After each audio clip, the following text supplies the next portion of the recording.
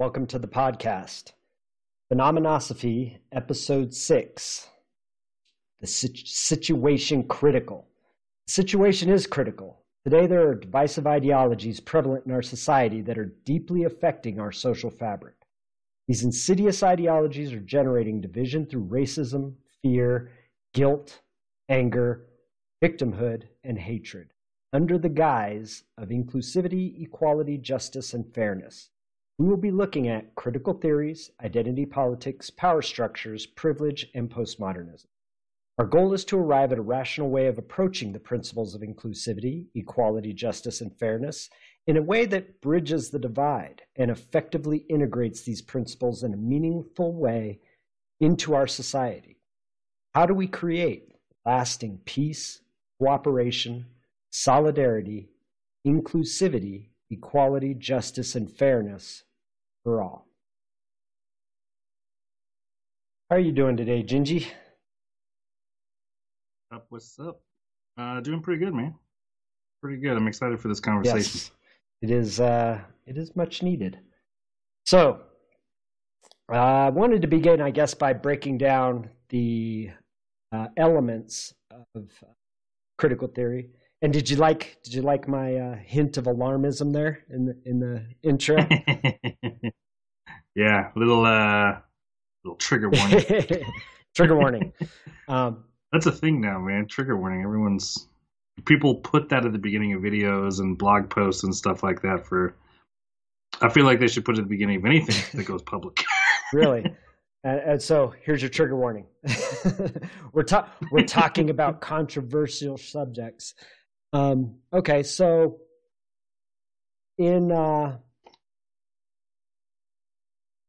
let's look at the foundational elements or the main principles behind critical theories in general. It breaks down that whenever you have disparity in outcome and equity, then therefore there is if it's critical race theory, there is racism. If it's feminist theory, then it's sexism. Sexism. Right? Critical queer theory, then it's there's some of the words you would use in that, transphobia or something along those lines, right? So specifically, we'll start with critical race theory, in that I feel like it's the one that's really being hammered and pushed. Not that those other critical theories are not being hammered currently, and definitely prevalent in showing up in all aspects of our culture and society. But so just a little quick, I don't know really hardly anything about the critical theories. And I would assume that there's not a whole lot of people out there understanding that certain ways of thinking or ideologies come from certain critical theories. So understanding that these concepts have an origin, to me, is exciting to talk about. And so if you want to talk about racism, there is critical race theory, you're saying, and that is sort of sets the philosophy or the context. How would you describe the critical race theory and racism? Well, basically, it's a philosophy. I would say it's rooted in postmodernism, and we'll go over that a little later, how it's rooted in postmodernism. Really, all the critical theories are, in my opinion, whether or not they directly reference back to them, I'm unaware of. But it's the commonality in it. With postmodernism is that it's a power dynamic. It's a power struggle. So it's all about having power over someone, something, right? That's a good distinction to make. As opposed to power with something. And I feel like that should be a part of the conversation as well, when we talk about the distinction between having power over versus having power with. And I think that's probably one of the most damaging aspects of critical theories, is that it's pushing for having power over, as opposed to having power with. So, which really relates more to our last episode where we talked about the path to freedom, because you could create power with anyone, anything, any situation you choose Right. to. And there, so what I'd like to do is, by the time we get to the end of this conversation, is really come at a point where we address the principles, the things that critical theories attempt to address, like inequality, injustice, unfairness, exclusivity. Like, how do we address those things in an effective way, as opposed to, because I feel like these theories and the way they've been embodied and the way they're being implemented are actually creating the opposite of what their proposed intention is, which is, solidarity and inclusiveness. It's doing the opposite of all those things by creating, it's divisive in its nature. So let's look at the theories themselves and why they're divisive in their nature. So again, looking at that concept of, if there is an inequality in outcomes, then there is inherent racism. So that's specifically critical race theory. Yes. And the same with, so if we were looking at feminist theory, we would say, well, if there's inequality in outcome, right, and inequity in outcome between male and female, well, then it's a sexist system. Okay?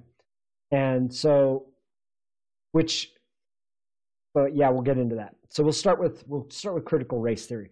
So in critical race theory, because of the power dynamic element of it, it devalues those who don't completely adopt the ideology. So it's kind of like a us versus them mentality within its structure. So you've heard of recently, the concepts of white privilege and anti-racism, right?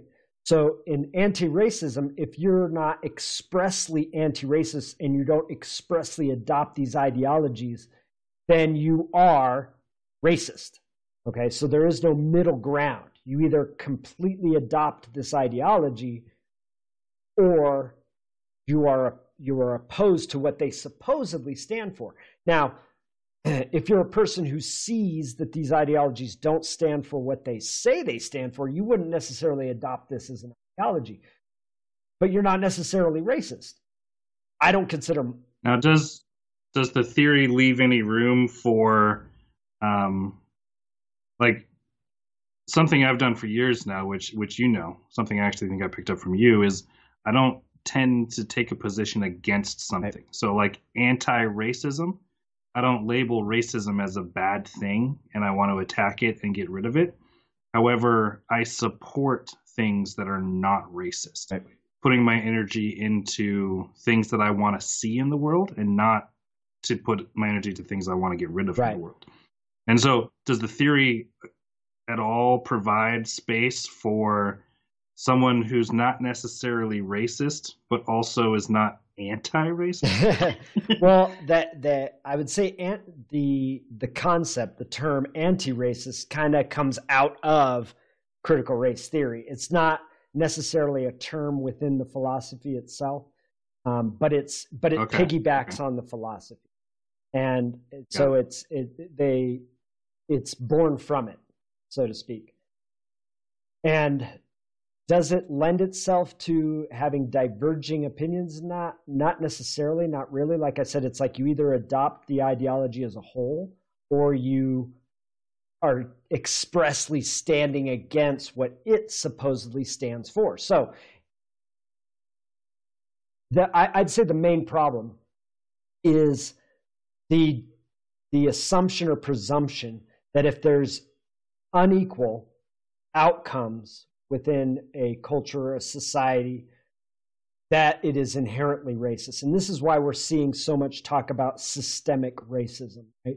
Is that, well, one example, if we're, again, talking about critical race theory, is, well, there are, proportionately speaking, more blacks in prison than they represent in proportion to the population. So they make up 13% of the population, but they make up a much larger percentage of the prison population. And so you look at that and you say, well, that's an unequal outcome, and therefore the system is racist. Therefore, police are racist because they're the ones who arrest people. Therefore, the courts are racist because they're the ones who sentence people to prison.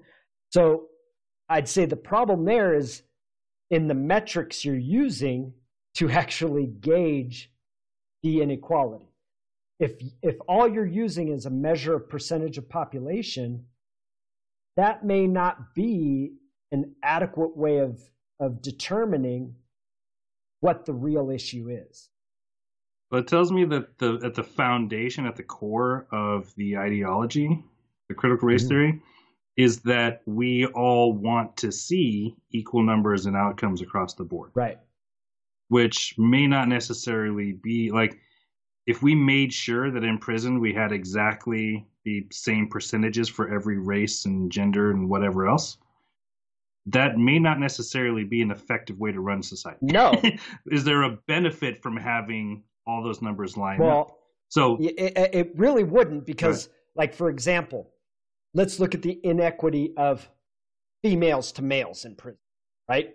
So there, the male prison population is probably, I don't know, 80, 90% of the entire prison population, but men only make up 50% approximately of like 49 of the population. So that would mean if we wanted equal outcome in prison, that would mean, well, we either have to start letting men out of prison, stop putting them in prison, and start jailing a whole lot more females until we get 50% of the prison population women and 50% of the prison population men. So yes, I do not feel that that would be an effective way of running a society. Because then that is in of itself a sexist system, right? Because you're saying, would there be a situation where we would want same numbers, same percentages across the board? The application for the critical race theory or critical whatever theory to say we want equal outcomes, where is that effective? Well, we would like to see, I would say we would like to see, even in the prison population, we would like to see less blacks in prison, right? Mm-hmm. If they're making up such a disproportional amount of the people in prison, we want to see that number lower because we don't want so many black people in prison. But then we have to look at the real reasons, not just the population metric. The population metric doesn't tell us anything because, again, if all you're going to do is say, well, it's because the system is racist. That is, you're taking so many variables out of the equation of how it actually arrived at that. You can't just claim racism because there is an unequal outcome, just like you can't claim that the prison system is sexist because there aren't enough women in there or there are too many men, however you look at it. Right? So you can't look at that as your starting point that, the system is racist because of the inequality. We have to look at, well, what is behind the inequality? What's the real reasons that there is an inequality there? I would start with, what is our ideal outcome? What do we want to see? Because to me, if I'm like, I want to see less black people in prison, say, ideally, cut the number in half. Okay. If there's 100 black guys in prison right now, I want to get 50 of them out. Is adopting this theory and saying that the system is racist going to cut that number in half? And so I look at what's an effective way to reach the goal. Well, if you could apply this theory to achieve that, you wouldn't be addressing the root problems that are actually creating it. So what you would have is, so let's say we're not going to put blacks in prison, okay? Because there's just too many in there. And until that number equals out. So what you have is, typically people who end up in prison are committing crimes. So what that means is that people who are committing crimes are no longer going to prison. What does that mean? That means more crime, right? So that wouldn't necessarily create the result that the society would be accepting of or aligned with, right? So we would have, possibly more theft, more murder, more things like that if we just refuse to put these people who do offend other citizens within our society. Then it exasperates the problem. It's like it's the snowball effect. It's like, okay, they're committing the crimes, we're not putting them in prison. They're committing the crimes, we're not putting them. So you just have more and more and more and more crime, and it's almost an incentive for those who may have wouldn't have been criminals, because of jail, because of prison. Now they're like, well, we ain't going to prison for it. Why not? So you have to look. So there are a lot of people I've heard bring up that it's not just the legal system that is to blame. It's the monetary system. Right. It's the housing systems. Right. It's the food and education system. They're like, all of our systems contribute to this inequity of numbers of people in prison, right, for whatever reason. And so it's about finding all the details. Yes, and that's definitely something that you'd want to look at, is like economic disparity. Because I would venture to guess, now I haven't looked up these statistics, but I would bet that if you took income inequality, forget race for a minute, and let's look at the number of people in prison who are in the lower income brackets. And I'll bet you that number is extremely high. Yeah, as a percentage of, like, say, middle class, lower class, right, upper class, I bet they're very, very similar. Right. Sorry, not similar in the amount of people, but I'm sure it's proportionate in the way that the more money you have, the less likely you're in prison. Right. So there is that economic element, which, again, needs to be addressed. So, and I feel like that's where we want to end up by the end of this conversation, is like, let's look at the things that we can, as a community, as a society, focus our time and attention in to really address the real root problems here, which could be these economic disparities, which I feel that what we'll find is that there are issues of culture here that we need to really look at within lower income communities and wherever we find these disparities, because there are a lot of factors and a lot of variables that we can look at that will really help us to zero in on, well, where do we need to put our time and attention to really combat this disparity, right? So, like, go after the low-hanging fruit first. Right. And in the introduction, I in my alarmist language, spoke about the insidiousness of the ideologies, and that the situation is critical. And the reason I said that is because when you look at the kinds of results that are coming out of these theories, they're actually creating more problems, and they're exacerbating the problems. Am I saying that right? Exacerbating the problems as opposed to mitigating, right? And alleviating the issues. And so it's like it's creating unanticipated side effects. Right. And it's creating a divisiveness.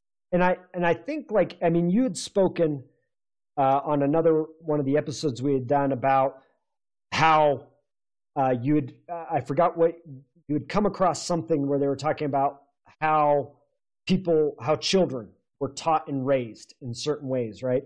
And that if in the Black community, if you are taught that you are a victim and that you are being hunted and that you have less chance of success because of your race, that's going to create a certain mentality within the individual, a victimness, right? And an entirely different experience of reality.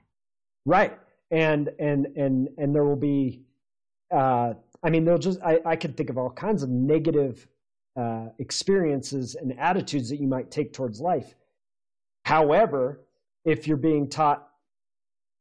not being taught those things, you're being taught like, oh, you have all the possibilities that anyone else has are there for you, and that anything that you reach for, you can achieve, and so there's a different mentality that's created in that education. That again comes down to culture.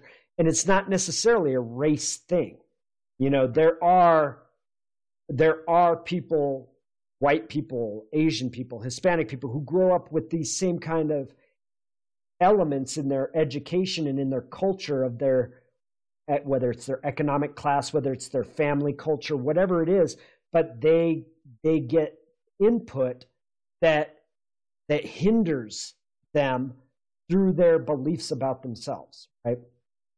So, and again, we really got to hit on the power structure or power struggle that these are rooted in. That at its base, like if we go back again to the roots of the critical theories and postmodernism, everything is a power struggle, and it's about having power over. And this is why you can have something like, oh, well, you're a white man, your opinion doesn't count because you're considered oppressor, right? From the standpoint of postmodernism, the historical standpoint, postmodernism, right. And so, because you are an oppressor, just by definition, which again is funny because you play this out into critical race theory, and that is racism. You say somebody, because they're white, opinion doesn't count. That's racist. I wonder if there's no way to cut that. Is there an end to that? Because I wonder if all of a sudden, your opinions don't matter because you're white and you're a man and you're straight and you're whatever else. Right. At some point, you play that game long enough, I would assume that all of a sudden you would end up being the oppressed at some point. Like, no longer Absolutely. are you the oppressor. Now you've got an entire society around you, that you have to then fight against and then do the same thing. Now all of a sudden, other opinions don't matter. It feels like what is that called? The pendulum. Like it's just going to swing the power dynamic back and forth instead of addressing, is having power over people really effective in the first place? Yeah, and I don't think it is. And that's something that I feel is an important aspect of this conversation, because it is rooted in this having power over conversation, that the belief is that because it is perceived that one type of a person has power over another type of a person, that their opinion doesn't count as much. They can not legitimately, that's the wrong word. They can be discriminated against. For instance, this word systemic racism, right, is used in our society right now quite a bit. It is claimed that our legal systems are systemically racist, that all systems in the United States are systemically racist. Now, systemically racist, by definition, or by its original definition, I guess we'd have to find out what the new definition is, but by its definition means that there's something within these systems that expressly are against or are for one race over another, right? Or one gender over another. And that's not necessarily, well, actually, the only example I can think of systemic racism, for instance, is in, what do they call it? Affirmative action, where it's like literally you can, and this is actually not only against whites now, but it's also against Asians. So it's like, oh, well, we have too many Asians at our school. They're disproportionately represented with what they represent in the population. So we're actually going to, give them a negative score in the admissions process so that we get more of the other minorities in it. Because Asians are a minority, but they can legally, through this law of affirmative action, be discriminated against. So that's systemic racism. And same with well, you're white. Well, we're going to take this equally qualified Hispanic over you because you're white. That's racism. And it's legitimized by the laws and the guidelines of the universities and various forms of government. And so that is a form of systemic racism. But to say because there's unequal outcome and that makes it systemically racist, I don't think is an accurate representation. I think that's the difference between those 2 points. Is when I first heard the term systemic racism, I was like, oh, they're talking about laws that have been written in that favor somebody depending on race. Right. And someone's like, no, that's not it at all. It's about having unequal outcomes or whatever, having more black people in prison than they make up of the population. Right. I'm like, okay, so we're not really talking about the system being racist, but what the system puts out is not equal or equitable. Right. Or whatever. Yeah. So if that's really the problem that we're looking to solve, then we have to decide, and this is the question that I would arise to, is do we want to see equal numbers, or and specifically say this is how we want to treat race, gender, everything else, and lay out the parameters so that there's only a certain amount of slots made for this person or this person or this person, or laws written specifically to equal everything out? Or do we want to get rid of the race element or the gender element or the identity element completely, so that we're making all of our decisions based on some other metric? Right. Well, like which one of those would be more effective as a society to implement? That would be the question that I would come to. Right. And I think we could do an entire show on this because it has to do with, I would say an effective way of approaching it would be like a meritocracy, right? Like you can't explain that a little bit. It's basically you move through society and you get jobs based on your talent and your fitness for the job at hand. I mean, if you look at like Clarence Thomas on the Supreme Court, like he's really against the idea of affirmative action because he earned his role on the Supreme Court and he excelled in school. And it wasn't because he was given a handout because of his race. And so, but people presume and assume that he got onto the Supreme Court and was successful because of affirmative action. So what he despises the idea of it because he knows he was the top of his class. He knows that he excelled in all these things because of the efforts that he put into it, because of the work. So that's actually an example of a meritocracy. Same with like having Barack Obama as president. Like that's meritocracy.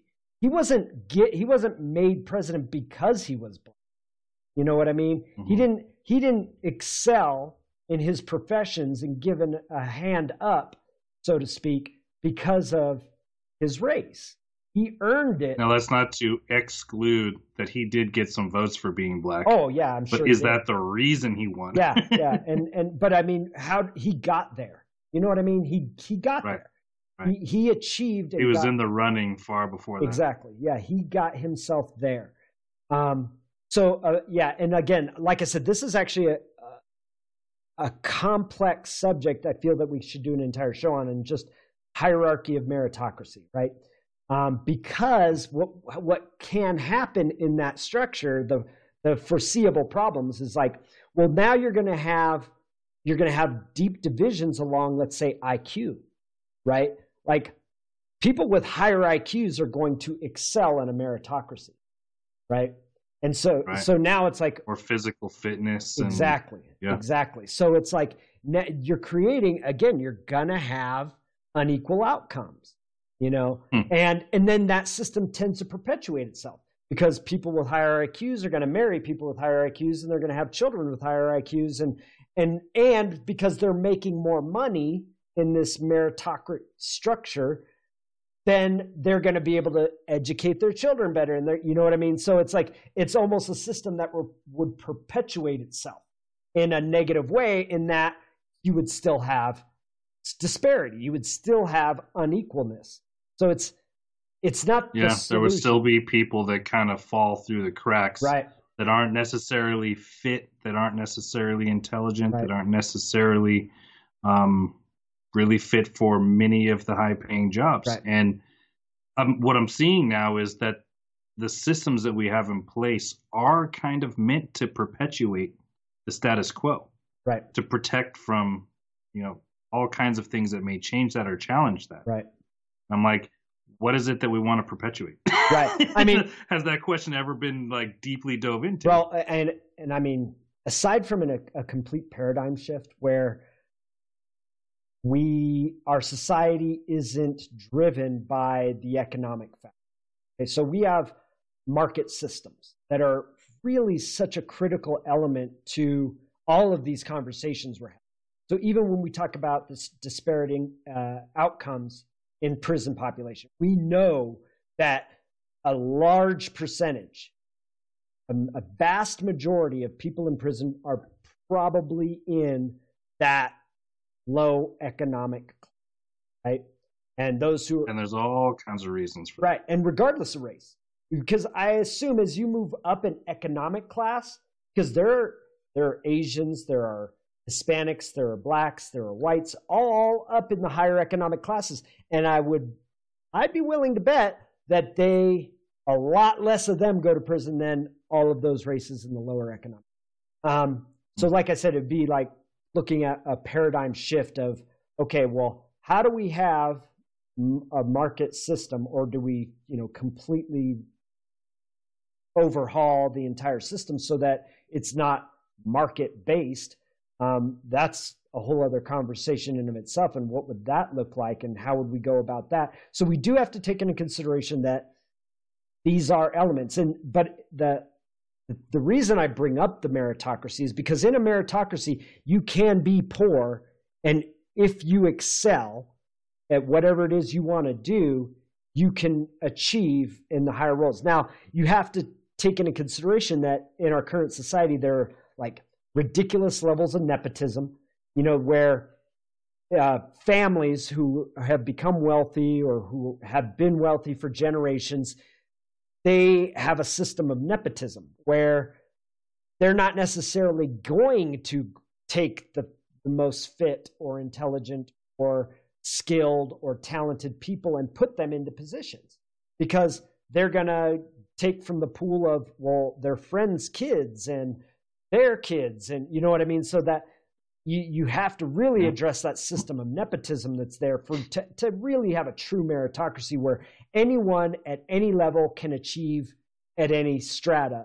But again, you still have strata, so. But you see the nepotism intensely the higher you go. Right. Like I know, like I'm thinking, how many kids that went to public school are taught about money management, taxes, investments, how to make yourself relevant in a job or a position, right, how to climb the ladder, how to go for a CEO, like how to get in and know people and how much that human connection matters, versus people in private school. Right.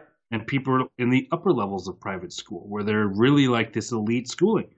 How many of them are coming out understanding the monetary system? Right.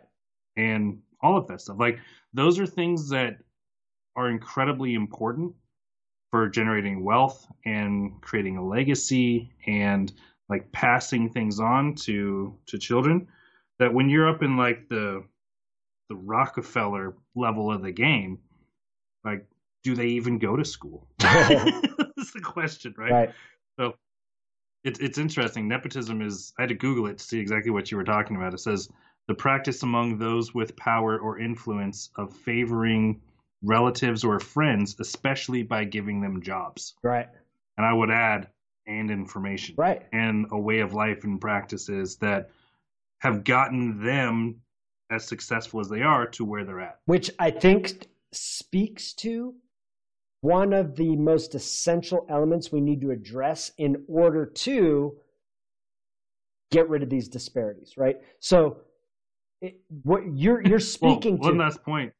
What happens when people in the lower class are doing the same thing? That's it. That's the They're culture. giving them a job. Right. Yeah. They're giving the job. My buddy owns a lumber shop. He'll give you $12 Right. an hour. Right. I got you this job, or I'll give you this education. Or I'm teaching you how I managed my money, Right. and I ended up poor and no retirement and stuff. Like, all of that is always at play on the entire scale, the entire spectrum. Right. Yes. And so, like I said, this speaks to one of the central issues, which is the culture, right? Because what you described is, yes, those people who already for generations have been at these higher strata or these higher classes of our society, they have a culture. And like you said, in that culture, there's a completely different system of education, right? There's a completely different way of interacting with your peers and your parents and your family and the friends of your family. Like, they're all being nurtured in a way that is going to impart in them these characteristics, which would often, not always, but often translate into more success. Now, self-sustaining, right, or self-perpetuating. right, and they're not necessarily the most fit, because even in that culture, you can have people in the extreme lower class who are extremely intelligent and extremely hardworking and could excel if given the opportunities, right? And so that's in this world, in our society, and it's taken us a long time to get here, but we're at the point where the question of equal opportunity has pretty much been put to rest, in that anyone can go anywhere. It's okay. What are the obstacles that prevent anyone from going anywhere? And most likely it's always going to be the economic one, but here's the thing. It's more right now, with a lot of the policies and stuff that are in place, it's going to probably disproportionately affect poor white people, because they have no in to a university. They don't see, that's the thing. Like, let's say in the universities, right, where they want to have equal opportunities, so they want more minorities and things like that in there. But is it really is that really the right metric, or the only metric to be looking at? Like, yes, we've now created opportunity for Hispanics and blacks and everything else to get into there, right? Because there's all these scholarships and all these grants available for minorities and those considered oppressed, right? But if you're white and poor, there are actually very few available to you. And the fact that the schools are like, well, we already got enough white people. So even if you are excelling and you work hard and you're intelligent, but you're poor and white, you might have a much more difficult time getting that equal access. But again, I'd say that not taking into consideration that economic element could be very damaging, because it is sort of it can be an obstacle to that equal opportunity, right? Right. Like, if you don't have the money for a car, do you really have equal opportunity? Because can you get outside of the city you live in? And if you can't get outside of the city you live in, how are you supposed to get a job in these higher level places that they may be hiring based on a meritocracy, and they may even be opening it up to favor minority applicants? But if you can't get there, do you really have equal opportunity? Dude, interestingly enough, my girlfriend and I were just having a conversation about this yesterday or the day before. She was telling me about some study that she had just read through, or it was part of her, like, she was taking some data class. Sorry, there's something in my eye here. She was taking some kind of data class where they do like how to create metrics to test if your business is being effective and how to implement those metrics and stuff. And they said there's this really important study that found when I wish I knew the name of it now. I didn't think I'd be talking about it. But basically, the whole study was around children. They were given like a piece of candy, and they said, if you bring this piece of candy back tomorrow and you haven't eaten it, I will give you 2 more pieces to eat. And if you don't bring it back and you just eat it now, then you'll get no more tomorrow. Right. So they were testing whether or not the child had the capacity and willpower to wait for gratification. Right.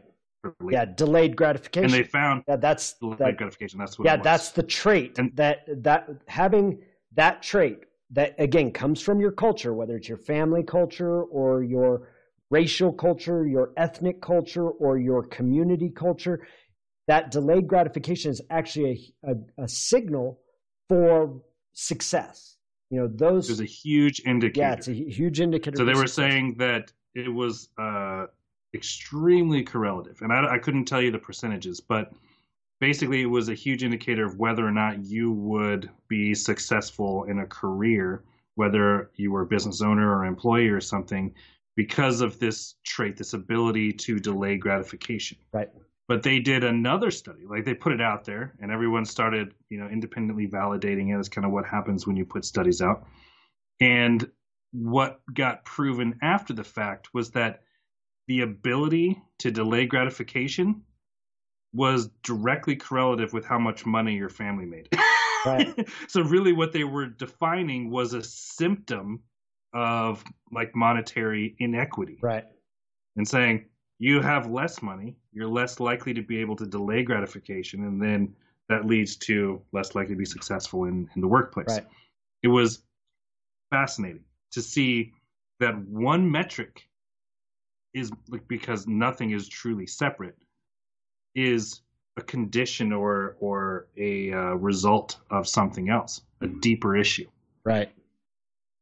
And that I think, super cool. And I think that's, again, where we begin when we start to. So, like we said at the beginning, these theories, these philosophies are actually doing the opposite of what they're intended to do. Creating divisiveness, they're creating anger and hatred and separation and division and victimness, and none of those serve anyone in propping themselves up. Okay. What you'll see is more of the same, and actually what we're seeing is an intensification of it. But let's talk about how that works, because how what works, like you and I have had the conversation of, like, say when Bush got elected a second term, everybody was no Bush, no Bush, no Bush. We got Bush. Yeah. When Trump got elected for his first term, everybody was like, no Trump, no Trump, no Trump. We got Trump elected. Right. And now we're even seeing it. Everybody's like, no Trump, I'm going here. Or they're like, no Biden, I'm going here. Right. There's no voting for something. Right. And I can see in systems and situations when people are like, this is what I don't want. And this is actually the fundamental reason why I don't go anti anything. Right. Because I find that the more I resist something and put my energy into it and try to defeat it, all I'm doing is feeding it. Right. Yeah. In some way. Yeah. And perpetuate. And that's what these philosophies are doing, because they're putting all the focus and attention into it, into the against part of it, and they're perpetuating all these things, right? So you just spoke to the delayed gratification as an element of culture. And so really, if we're looking at, okay, we really want within our society inclusivity, equality, justice, and fairness, right? We really want these things. Well, then we have to look at, okay, what's at the root, right? So you're speaking right now about a direct correlation between income levels and delayed gratification. And being able to delay gratification is an indicator of success, right? So that's cultural. So really, it comes back to culture. And so if we really want equality and we really want inclusivity, then we're going to look at the obstacles, the real obstacles to having that, which a lot is going to be in the culture of any community, right? So if we go back to the race issue of the critical race theory, and you look at the Asian culture, right? And proportionate to their representation in the population, they do great in income, in education, like they excel in general, right? As when you take per capita numbers, right, based on those metrics. Is it Asian privilege that has them there? Where is this Asian privilege? Because right now they're being discriminated against in the educational systems, where they're being refused college access because they're like, we already got too many Asians, you know. So there's actually a discrimination against them. But what is it that has them being so successful per capita? And now we look at the culture, right? And so what you'll find is that principle that of delayed gratification, of work ethic, of just all the indicators that would have someone excel and get into a university or to land a high-paying job. They embody more of those indicators as principles than, let's say, people who aren't as representative in the school systems or in high-paying jobs and things like that. So it's looking at culture, and right now we're actually seeing a drop in male representation in the workforce and in education. You're seeing a drop in success. Like, women are actually excelling in universities. They're representing higher than their proportion in the population.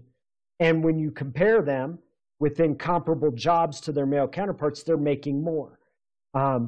So I almost feel like that's probably been on the rise. It has, yeah. Decades. Yeah. It's going up. It's not coming down, it's going up. And so it's like, okay, well, what is it about our culture that is negatively impacting men and pushing up women? We definitely want to push up women. We want them to be successful. We want them to feel fulfillment. We want all the things that they want. We want to make sure that they can achieve, right? But what has this drop interest in the side of men in both employment and in education and in success in education, that there's this drop occurring? So there's something. It's almost like there's a trade-off that's happening instead of just an elevation that's happening. Right. Well, it could be that it's stagnant, that no, because it's actually the percentage of, like, let's say male success in higher education is actually going down. So that is, again, this is something that we need to look at the culture with regards to men, you know. So again, there are so many variables at play here. To limit it to race or gender or anything else, we have to be able to really look at a broad spectrum of variables to really take into account what's really affecting these outcomes, right? We want to create less disparity in the outcomes. Well, let's look at these elements of our culture that have these disparity of outcomes just coming out, and not in a simplistic way of like narrowing it down to one variable and saying, oh, it's sexism, oh, it's racism, right? Oh, there's a disparity of racial representation, it's racism. Well, it might not be, right? there may be some other factors at play there. Even if it is, what do we do about it? And what are the outcomes that we want to make? Right. We taking that into account. It's like whatever we decide to label things, I feel like it's where the majority of the argument lies. Right. And I'm like, that's not even necessary to make progress. Right. Because without labeling it as racism or sexism or any other ism or issue, we still have the ability to dream up the type of word we do want to see. And I feel like that's been the lack of imagination that's been happening in this country, at least recently, since I've really been like looking into public issues like this. Because if we really look at what people are wanting, Mhm. they're wanting to see like no restriction on who you can marry. You want to see like no suppression of somebody based off of education or money or language or gender or race or whatever. We're looking for fairness. We're looking for everybody to get along. We're looking for everyone to have the same opportunities and happiness and all that stuff. Like, really, people want the same thing. Right. And I've not yet heard somebody come up with like, this is what it looks like, or this is where we want to go, this direction. It's like, oh, everybody, look, this is what's broken. We need to break it down. We need to tear it down, and we need to like get rid of it. Right. Break it down and throw it away. Yeah. And I'm like, well, then what's left? Yeah. What do we do when everything's broken down and torn and tossed away? Right. And that is part of these philosophies, that you have disparate outcome, therefore the system is racist, therefore the only thing you can do is tear down the system. Like, yeah, for what? Right. And then what? Yeah, exactly. There's no focus on what are the solutions. And I'm sure it's out there. I'm sure some people are throwing, but it's not part of the main conversation. No, and it's because this is, I mean, the reason we're having this conversation about these particular ideologies is that there's such a high level of polarization, right? That you have a huge percentage of the population possessed by these ideologies. And so, like, you have people who are possessed by the postmodernist critical theories and things like that. And you have people who are possessed by the reactionary ideologies to these. Like, you see right now the possession of nationalism. Right? You see this high degree of nationalism. Why? Why is there so much nationalism? Well, it's a natural reaction to division. People are like wanting to pull together. And so there's all this pull towards nationalism, which is, again, trying to find some kind of solidarity, right? So it's in reaction to a divisive ideology. So you have and they're polarizing, and they're looking at each other as enemies, right? So you're definitely creating a problem more so than mitigating any problems, because it's polarizing more and more and more and more and more, and they've become opposing forces as opposed to, and it's actually extremely uncomfortable to maintain the middle. Right. Like, as those things as anything starts to polarize and get further and further apart, there is this like arc, this potential, this energy that happens between the two poles. Mm-hmm. And it's magnetic. You can't maintain neutrality in mix of two highly charged poles. Right. It just doesn't happen. Like, ask any kid when their parents are arguing. They just kind of right. Yeah, and so I'd say that's one of the most significant questions we can address today is, how do we build the bridge? How do we depolarize, right? Because it's not like, okay, so we have these polarizing elements, right? These extraordinarily toxic, polarizing philosophies that are tearing people apart, right? And putting people at odds with each other and making people hate each other. Okay, how can we approach this? Because I don't think that anyone in either end of the spectrum is like, yes, we're for exclusivity and we're for injustice and inequality and unfairness. Fuck everybody that's different. Yeah, exactly. I don't think that's really where anyone's at with it, but that's... Well, you said it. There's like a dozen of them. Yeah, exactly. I mean, I don't know. I just haven't seen anything like that in so long, as far as like explicitly racist people and things like that. Like, yeah, I'm sure they're out there, but they're a very small, minute part of the population. In reality, they're in hiding. Yeah, exactly. Exactly. They're in hiding. But I do believe that these two polarizing groups, a majority, because yes, you're going to have those elements, those intolerant elements on both sides. However, I believe that these polarized elements really want the same things. They all want equality. They all want justice. They all want inclusivity. They all want fairness. None of them are. And they all think they're right. Like none of them want racism. None of them want sexism. There are no sexism advocates or racism advocates. Like you said, they make up 0.00001 of the population, and they're not a part of the conversation. You're not, you know what I mean? You're not seeing them anywhere. Their voice isn't out there. Where are they at? So they're not really a part of this conversation. This is a conversation that's happening in the majority of the population, and it's highly polarizing. It's highly confrontational. It's highly divisive, and it's creating more problems than it's solving. So building a bridge. And it's so popular. I know. It's crazy. It's crazy. Like, I feel like people can major in this stuff at this point. They do, by the way. And there are professions that have been built off of this. Yes. I'm like, if you can spend your entire life in this argument and make money there and build a family and a home there, like, that's big. Yeah, and it is happening. There's no exit from it. And just whether you're aware of it or not, that is happening. Like, that is what you just described is what's happening. There are people making a living off of this, who are basically, fighting the good fight. maybe from their perspective, it is.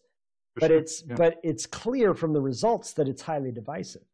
So I think one of the things we have to look at in order to get to a place where we can address these things from a way that we can dissolve this polarization, bring people together, and create real solutions is the power, that power element that is born in postmodernism and made its way into critical theories and is such a big part of these conversations, from identity politics to critical race theory to nationalism. Like, they're all being polarized by this power struggle, right? And it's about having power over.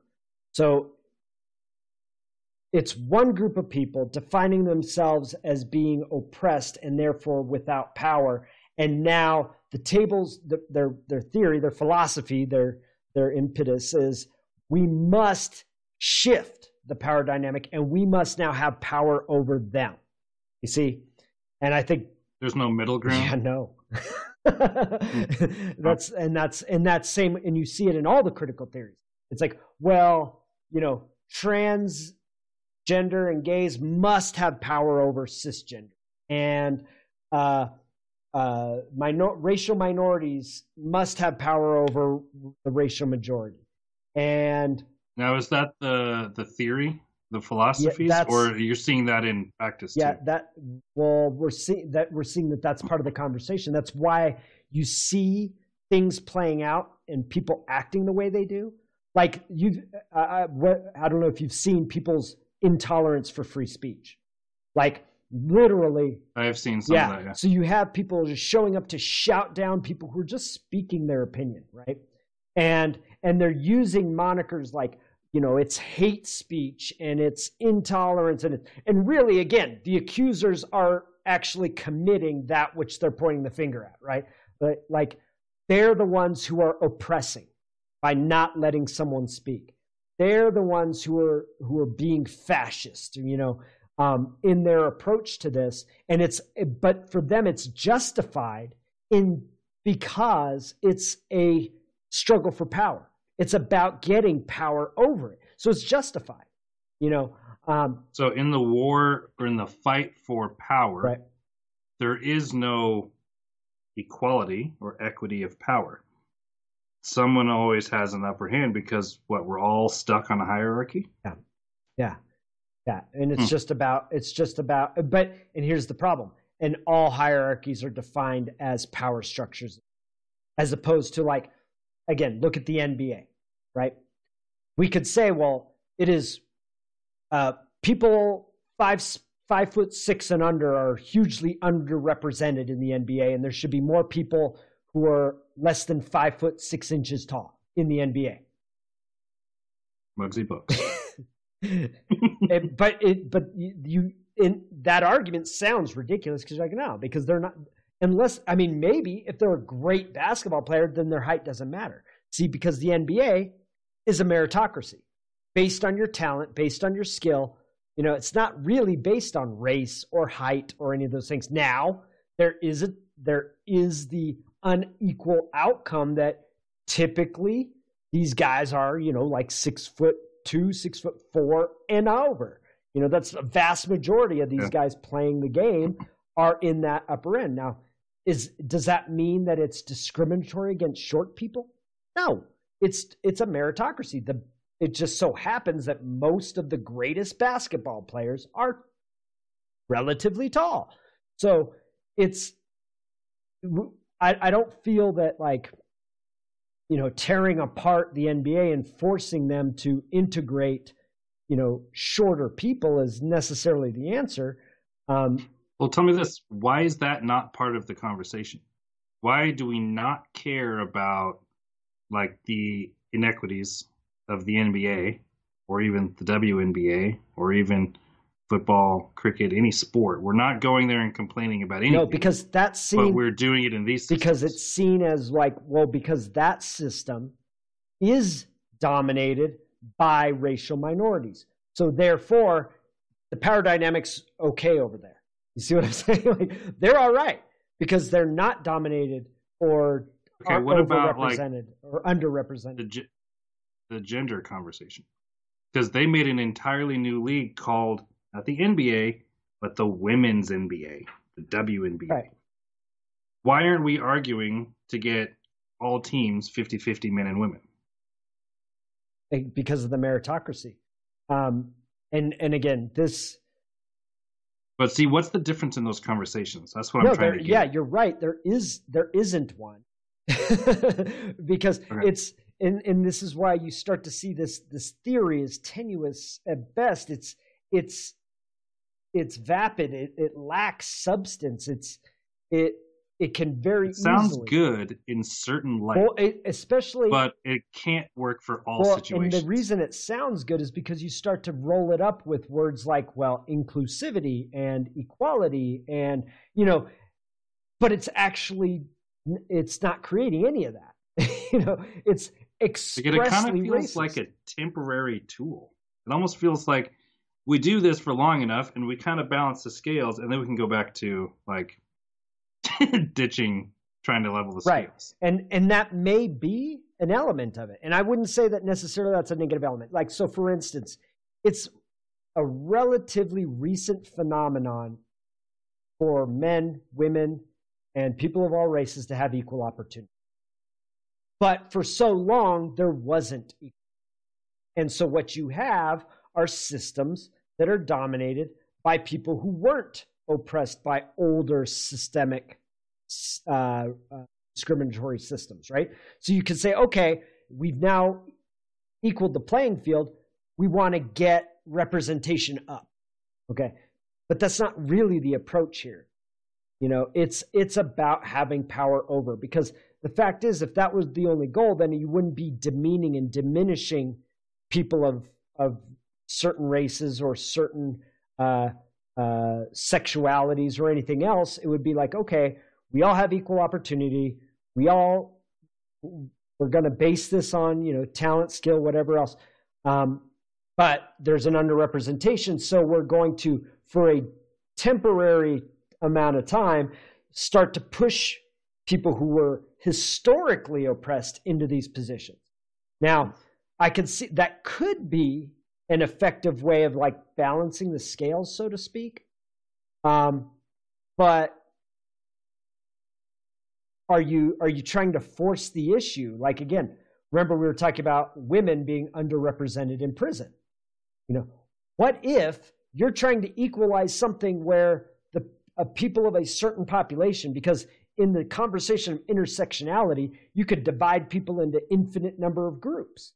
I mean, literally. And not infinite, because we'll end up at the individual one at some point. Right. So, well, if we're going to limit the conversation to Earth, you could divide it into 7 billion, right? Groups. Right. And there's literally like almost like a point system in place of your intersectional positioning, your specialness, so to speak, in that the more intersectional categories you meet, the more oppressed you are, and therefore the more a hand up you should be given, the more favor you should be given, right? So if you hit, 6 of the check boxes, well then, yeah, you, regardless of your talent and your intelligence and anything else, you are favored over all others for this job position or whatever else. But I don't really see that. Like, when? Why? So, like, when, why, what? If say like black man, black woman has one intersection because she's woman, minority, she's 2. And she's minority black. And black. Got 2. So those 2 don't have one intersection? What do you mean one intersection? Like, I'm oppressed for being a woman. I'm oppressed for being black. Those intersect. I have one intersection. Yeah. Okay. That's intersectionality. Or is that 2 intersections? Okay. So if you're talking about the point scale now. Okay. So yes, that's 2. It's minority and female. Okay. So that would be 2. Okay. Now let's say she's a minority, she's female, and she's transgendered. Okay. And she's got a disability. Okay. Now we're getting pretty high up on the grading scale. And so you get more favor based on. What does that give you? It gives you that equal distribution, that equal outcome you're trying to achieve. But I'm saying that that approach to equal outcome isn't necessarily the best way to approach equal outcome. Because so the thing is, like, no one's implementing this in a business. No one's implementing this in they're trying to do in schools and stuff. Yeah, they are doing this. They're saying, okay, well, because you've got 1 intersection or 2 intersections or 5 intersections, you're on the waiting list, and we start off with the most intersections at the top and work our way down. Yeah. They do that? Yeah, they're doing that. So by having more intersections, you literally have a better chance at money and at education and at career and at wow. Yeah. I did not know that. Yeah. I was always thinking, what's the argument about? What is it to achieve? Right. Like, if somebody's building a system that we all are going to use at some point in the future, and everyone's already arguing about, like, who's going to be the best at the system, like, then I'm like, okay, it makes sense why everyone's wanting to claim to be the most suppressed. Right. I never knew there were actually systems in place right now that benefit you for being oppressed. Yeah. Yeah. That's it. And again, that's the philosophical basis of these philosophies. What are they? What's in place? People are using this for their hiring practices in big companies. Like they even have like advancement, right? Like if you're in a company and there's room for advancement, right, to get to higher positions within the company, they have policies in a lot of these big companies where, oh, well, you're a straight white male, you're at the end of the list. You will be the last to advance. Regardless. So they're literally advancing solely based off of intersection. Yeah, intersectionality, yep. Yeah, not. Oh my God, that's like the game that everyone was like, hush, hush. Like, I don't even know if there's a word for it, but I feel like everyone's like, oh, they were a diversity hire. Like, shh, don't say that. Don't say that. Like, now, like, oh, yeah, of course, diversity hire. Like, we got to get more women up. We got to get more black people up. We got to get more gays up. Like, it's flipped, and now that's something to be proud of. Yeah. That's amazing. Yeah. I had no idea. Yeah. And again, when you look at it on its face, it is sexist, it is racist, it is all those things.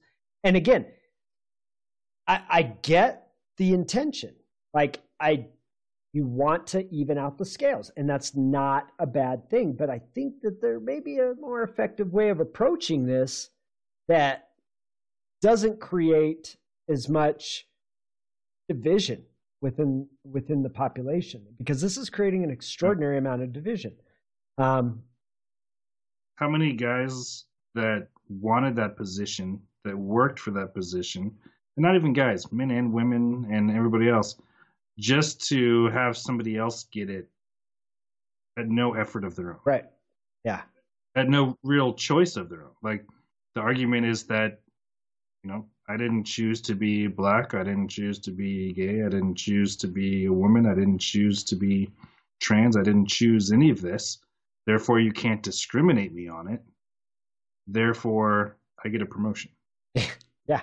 And you could be actually less qualified for the promotion than the white cisgendered male.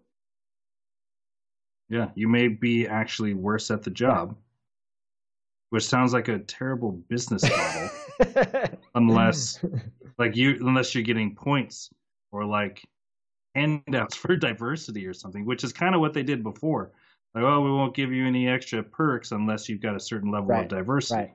Like, some funders would stay away from a business that was all white, straight men. Right. They'd be like, I don't really want to invest in that. I'll go invest over here. But like, what's the incentive? I don't know. I'm learning a lot from this. I haven't really thought any of these things through this far. Right. Yeah. And obviously I got a lot of headway. I got a lot of work to do still. Right. Right. So, and again, back to that, what I feel is one of the toxic elements is the power over, right?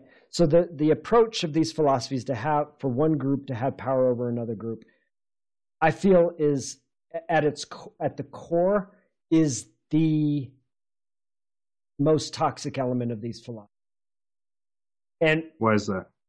Because it is, if you're seeking to have power over another, all you're going to do is perpetuate inequality and racism and injustice. These are things that will be perpetuated by one group having power over another.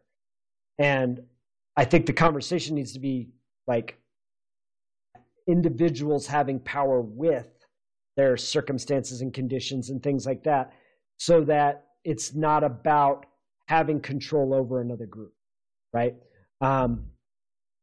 Because if that's the focus, if the focus is we must disempower these people, disempowerment isn't good on any scale.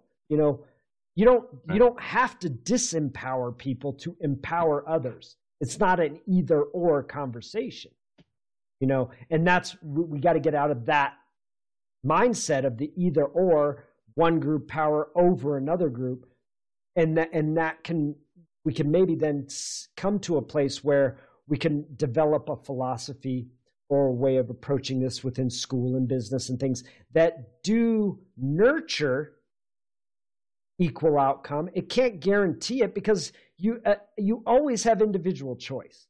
And so you can't expect there to be equal outcome in anything. Like, it may be, it actually is, statistically speaking, that, like, let's say with the gender conversation, women are going to be drawn towards certain jobs, and men, by their nature, are going to be drawn to other jobs. So you can't say, well, we must have equal number of mathematicians. There must be equal women and equal men in the mathematics field or in the field of physics or whatever else. You could have incentives to get the women in there, but there shouldn't be elements of discrimination in there. And right. And there's aspects that people talk about where the reason why there's more men in a field versus women, or more women versus men, is because culturally programming or expecting, like, painting a girl's room pink as soon as she's born versus blue. Right. Like, there are very, like, what do they call them, gender roles or something like that are laid out that almost steer people in that direction. But I would argue that even if those were completely eliminated, even if you put everybody into, like, pink and blue rooms and put them all down the same track, that they would still kind of sort themselves out in an uneven way. It's like the nature of like binary reality or duality that we live in, where it's never ever in the center. Everything is constantly trying to distill to center, trying to balance itself out. That's like why electricity works. Right. Well, and you have to look at, like, again, there are so many variables at work here.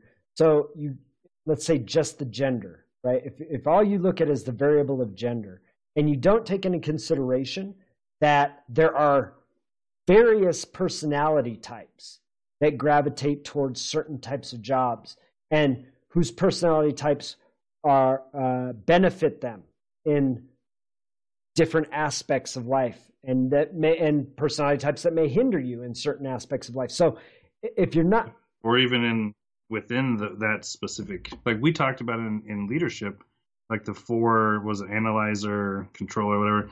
You can have 4 women get together and they'll sort themselves out like that. Right. 4 men together sort themselves out. And and same with psychology, where you have the big 5 personality traits. That's what it is. And then you will divide yourself up, or you already have a tendency and strengths in certain personality elements, right? And so that's gonna, and again, not by a large margin, but biologically speaking, men and women do differ on these scales in general. I'm not saying all women are a certain way. I'm not saying all men are a certain way, but there is distinguishable differences in measurable differences on average and in general between men and women. And so to boil it all down to gender, and say, no, we must have equal outcome here, when it's like, what if, let's say, nursing, right? Or really in healthcare in general, women are more drawn to take care of people. So they're going to dominate in the fields of psychology. They're going to dominate in the fields of medicine. Is it are we going to force men to do those jobs? Are we going to force women out of those jobs to get the equal numbers that we want? Like it's. And does that really help us? So again, it comes back to that part of the conversation where it's like, really, like, for one, like, is this a significant set of outcomes that we need to address? Like, for instance, job choice. Like, if it's clear that the opportunity is there for man, woman, black, white, doesn't matter. You have opportunity and access to all jobs, right? For all whatevers. If there is the equal opportunity, you can't force people into positions and to take on roles that they're not interested in. So to say that, okay, now we're going to mandate equal outcome in all across the board in all these jobs, that's ridiculous. And then there is one aspect, though, that I find interesting. Like, I think it was actually my girlfriend again who brought this up to me. But in working with engineers, someone told her one day that like, have you ever thought why there's always a line at the women's restroom and not at the men's restroom? It's like, it's an engineering problem. Well, if there was like more women in the room of designing bathrooms, which they have, there are bathrooms that there's no lines at the men's or the women's. And because engineering wise, that's an easy problem to fix, an easy problem to straighten out. But if all you have is a bunch of men, that question may never come up. Right. Like, oversight. Oops, we'll fix it next time. We may be able to use and increase the diversity to target specific problems. Right. And I think that could be really effective. But to make it mandatory for everybody and to make the shoe fit if it doesn't, may not create the outcomes that we're looking to create. But that's, again, diversity of opinion is important. But to presume and assume that diverse opinions exist because of your race or your sex, that's racist and that's sexist. You see what I'm saying? Yeah, totally. Well, we need black people because of their different opinions. So what you're saying is, what, black people think differently than white people? That's racist, right? Well, I just even caught myself. I was like, let's get a woman in here to talk about how we set up bathrooms and stuff. She may not know how to do it. She may have worse ideas, and we end up with lines in both bathrooms. Like, She may be able to fix it and make men's bathrooms even better. We don't know. But just to assume because she's a woman, she's going to come in and fix a problem, that's not going to work. I mean, it may by chance work, but it's not going to mathematically work out that that's the case every time. Right. But again, I will reassert that diversity of opinion is important, right? And diversity of worldviews and different ways of looking at things. And so you will have, by the nature of different cultures, you will have different opinions and worldviews, right? So like the culture of your neighborhood, the culture of your family, the culture of your country, all these things affect the way you see the world and the narratives that you live your life by. So there, you can actually say that, yes, taking someone from a low-income neighborhood and someone from a middle-class neighborhood and putting them together, there will be a diversity of opinions just because their worldviews will differ based on the various cultures that they have strung together their narratives from, right? Mm-hmm. Just by being around each other. I mean, just taking two people from two separate families, forget about economic disparity, forget about racial differences or ethnic differences or anything else. Your family has a culture, and you pick up things and incorporate and embody things from your family that you aren't necessarily going to get in another family, right? So there are varying degrees and various circumstances and conditions that affect people's view, their worldview, the narratives they live their lives by. And so having diversity of opinion will definitely enriches things, right? So I do see a strength in that. But again, to force it, if people aren't interested in it, I definitely believe in equal opportunity. But to force an equal outcome isn't necessarily achievable. Because it may be that certain people, certain cultures aren't interested in certain things, and yes, you can nurture that interest, like, putting together a program that really focuses, let's say, STEM into into high schools for girls and for female, interest, because it seems that when you get to that into the workplace, STEM-based professions and STEM-based education, that it seems to be dominated by males. But you can't force them. If they're not interested, you can't force them in there. Like, well, we need you there because, we need these numbers to be equal. We have, 58% men and we need 50%. We need to bring that down to 50. And we can't just get rid of people. We're going to force women into this position to equal out this outcome, right? So it's now if you had 100 people and they all wanted into this job, mm-hmm. but you only had, say, 20 slots, right? Would it be effective to put 10 men, 10 women? Would it be effective to do meritocracy and just say whoever gets it gets it? Whoever outperforms the other person, or let's talking about diversity, what comes out of the enrichment, right? Is there a balance between those dynamics that best serves business or the community or the situation or the people that are involved? Right. I'd say it's a slippery slope because again, that's like saying, okay, well, we've got 10 people in a room. 5 of them are 6'4" and taller, and 5 of them are 5'6" and under. And we need to build a basketball team. And we need 6 people. Do we take it equal? 3 tall guys, 3 short guys? I'll tell you right now, I would not. I would take the fastest, exactly, the best shot, exactly, the best dribblers, exactly. And I wouldn't even take all the best dribblers. I would take 1 or 2 really good dribblers, and I would say, give me a couple of tall guys, but only if they can rebound. Right. And I would slowly start to build a team to have a good, solid player in each position, right. Because the whole point is to win. Now, if I was talking about this team is just to, create get creative and create new plays and stuff like that, then maybe I want, good players from all over the world to see how they play basketball over here, over there, and bring it together and have that diversity, that mixture to produce something creatively. Right. But you're still looking for the best result. Right. I'm like, what's the purpose of bringing these people together or hiring people or whatever? That's why I'm like, you really can't have a one blanket fits all.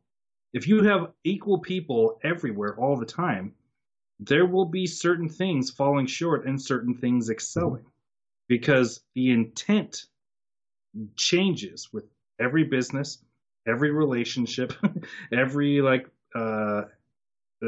venture or an adventure or whatever that happens. There's going to be different conditions, and there's going to be a different intent and different values set on the goals. Right. Yeah. That's huge. You can't ignore that stuff. No, you can't. Not if you're looking to create effective solutions, right? The solutions are, or let's say in business, right? If you just start filling your business with people and they're completely disregarding the skill and talent and effectiveness of the individuals, you're playing for mediocrity. Now, again, not that mediocrity is bad, but it's not profitable in business, right? It's not as profitable as it could be. So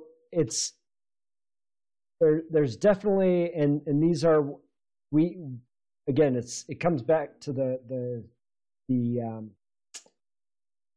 question of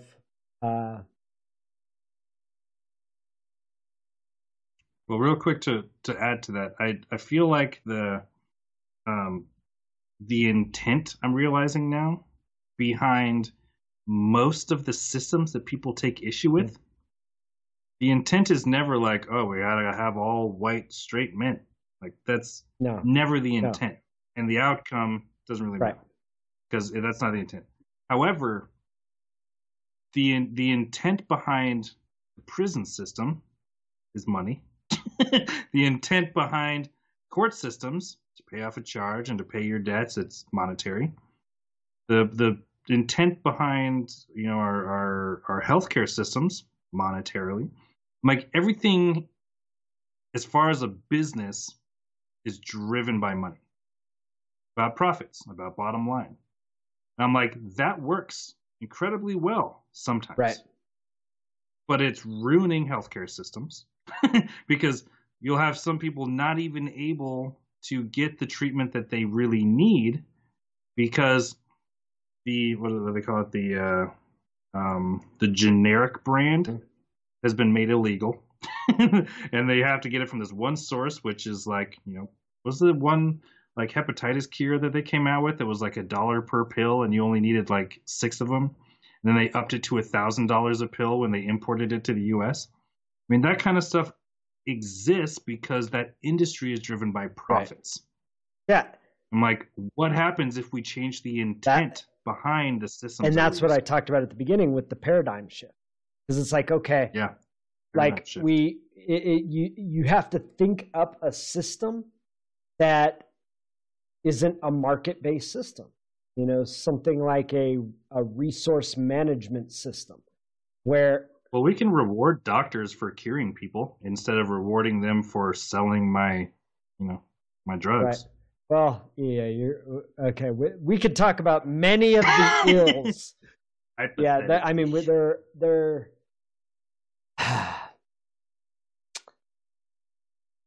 I could say that it's apparent, evident, that there are many profit-driven businesses that are doing more harm to our society than good. And I'm not saying all, but I'm saying they do exist. That the nature of the industry or the nature of the business is, in the fact that it's profit-driven, does more harm than good. But and it does not value human right. wellness. And what's interesting is like, yes, that's a whole other conversation, but it does really speak to a lot of the elements of this conversation. And it would be beneficial to address those elements in this conversation, but it's such a big conversation. It's like, Right. because I don't see our current systems, the current market systems, I don't see them as effective at creating a society that thrives, right? So, and when I say a society that thrives, I mean all people have all the food they need, have all the shelter and transportation they need. That, like, our systems don't necessarily create that. And again, an important aspect is also people's liberty, their freedom, right? Their individual freedom. So that's why I'm saying it's a new paradigm, because to have that thriving and that freedom does not lend itself to our current system, because of these powerful companies that can affect the markets in a way that is disproportionately harming or destructive towards certain elements of our society or the society itself. Like you said, like the medical one, that's a big conversation. And the pharmaceutical industry and everything else, like that's a huge conversation that we will have at some point, I'm sure. But it takes a reimagination of our social structure that I don't believe has been done yet. Like I definitely don't think socialism is the key, because that personal freedom and liberty go right out the window with that. It sells the idea of a utopia, but it's at the point of a gun. like there is no liberty and freedom in that. It's complete control of every aspect of every person's life in order to make sure everyone gets what they need. And because it's such an ineffective system, nobody's barely getting anything they need. You have the same things that you have with this system, which is, yes, you're going to have nepotism and you're going to have oligarchy and you're going to have classes and you're still going to have all those things. So to have the conversation of how do we not have those things, that's a conversation of a new paradigm. Now, if we talk about the paradigm that we currently have, how do we generate, equality and inclusivity and fairness in our current paradigm, in the market system we have? Well, I think step number one is to acknowledge what we do have. Right. Yeah. We have a system that's propagating itself, that's incentivized to propagate exactly what's going on. Yeah, and I mean, in reality, we may say, yeah, the clear answer here is a reimagination of the system. We need a new paradigm. Not necessarily, but it may be. Like maybe just a because how are you going to get over those economic elements? Well, what do we incentivize? Like we talked about, we've incentivized single motherhood. Right. Yeah.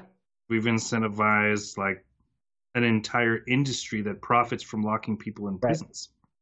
Right. Like those kind of things, if we make incentives for what we do want to perpetuate, it can shift. Like if we're really going to play the game of the systems that we've created effectively, all it really takes is moving incentives around. Right, but here's what you have to take into consideration, is that there are people who are benefiting from a high prison population, from dysfunctional families. There are people who profit from this. Yeah. And you intentionally so. Oh, sometimes. Absolutely. Absolutely.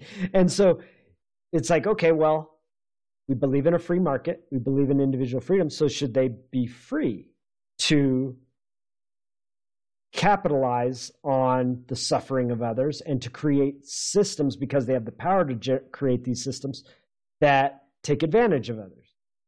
And so again, and that's a slippery slope too. Like, where does that stop? Right, exactly. Because it's almost, because you're talking about groups of people that have built up this power base over decades and generations. Like, I mean, are we talking about all-out world war against a certain class of people, like class warfare, in order to bring about? Let's take it like, let's make it a little less complex, a little more simple. Like, my mind immediately went to things that people can get addicted to. And what happens if we're like, okay, it's pretty good. Let's get rid of this incentive and this incentive. And like, you know what? Coffee's addictive. Let's throw that out the window too. Yeah. Oh, that wouldn't go over so well. Like, I'm ready to fight. I'm ready to fight for coffee. I will not stand for it. That industry, literally, and even social media and stuff that's not directly like physical, whatever. Right. It exists and it's perpetuated and it's growing based off of people's addictive behavior. It exploits addiction. A lot of industries, a lot of companies do that. And so if you're really going to say we're not going to have a prison system because it exploits, people's addiction to drugs, for instance, well, then we have to start addressing all of the other addictions and where we draw the line with those. It gets messy quick. Yeah. And so I think really where we're going, it seems like where this conversation is going is it's coming right back around to personal responsibility.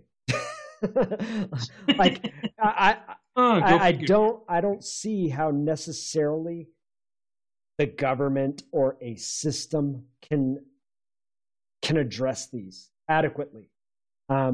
This has to, like, and you actually, I'd say what keyed it in for me was when you mentioned, no, that definitely set me off. It was when you mentioned, gosh, what was it you said? It wasn't personal freedom, but you said it. Oh gosh, I can't remember it now. But when you first started talking just now at the beginning of your segment there, you spoke about at the community level. I'm trying to remember what it was. Regardless, it doesn't matter. Okay. It comes back to personal responsibility in that when you spoke about incentivizing, right? Single motherhood, or incentivizing living off of government handouts. These incentives, in the end, each individual has a choice whether or not they act on them, even though they are incented, right? So it does come back to personal responsibility and culture. So it really, if we're looking at, okay, we want to, at the beginning of the conversation, we talked about, there are too many blacks in prison. We want to lower the number of blacks in prison. So now we have to look at, okay, well, statistically speaking, blacks are committing a lot of crime. And that's why there is a disproportionate amount of blacks in prison as compared to the proportion of their population. So it's like, okay, well, why? Right? And of course, there are these economic elements, which we can address to a degree, but it's like the way we've been handling it, the way we've been addressing it seems to have made the problem worse over time. So is it necessarily, we just need to give them more handouts? Is that going to make there be less crime? Pretty sure it won't. Maybe. I'm open to it. But right now, you only give them the handouts if it's a broken family. So, like you said, it incentivizes the broken family. So it's like, Which okay, has really started to be an awesome thing. Like, hey, single mothers, they could use a little extra help. right, And then you started having mothers being like, you mean I get help if I kick him out of the house? right, right. What if you actually got more for a stable family structure? Yeah. You know, Because that's what we want to see. That's right, what we want to support. right, What we want to propagate, right, not propagate, perpetuate. right. And then in that case, it may like, and let's say, okay, because I'm not big on socialism. I don't want to necessarily increase the tax burden on people any more than they already have. I believe our tax burdens are high enough.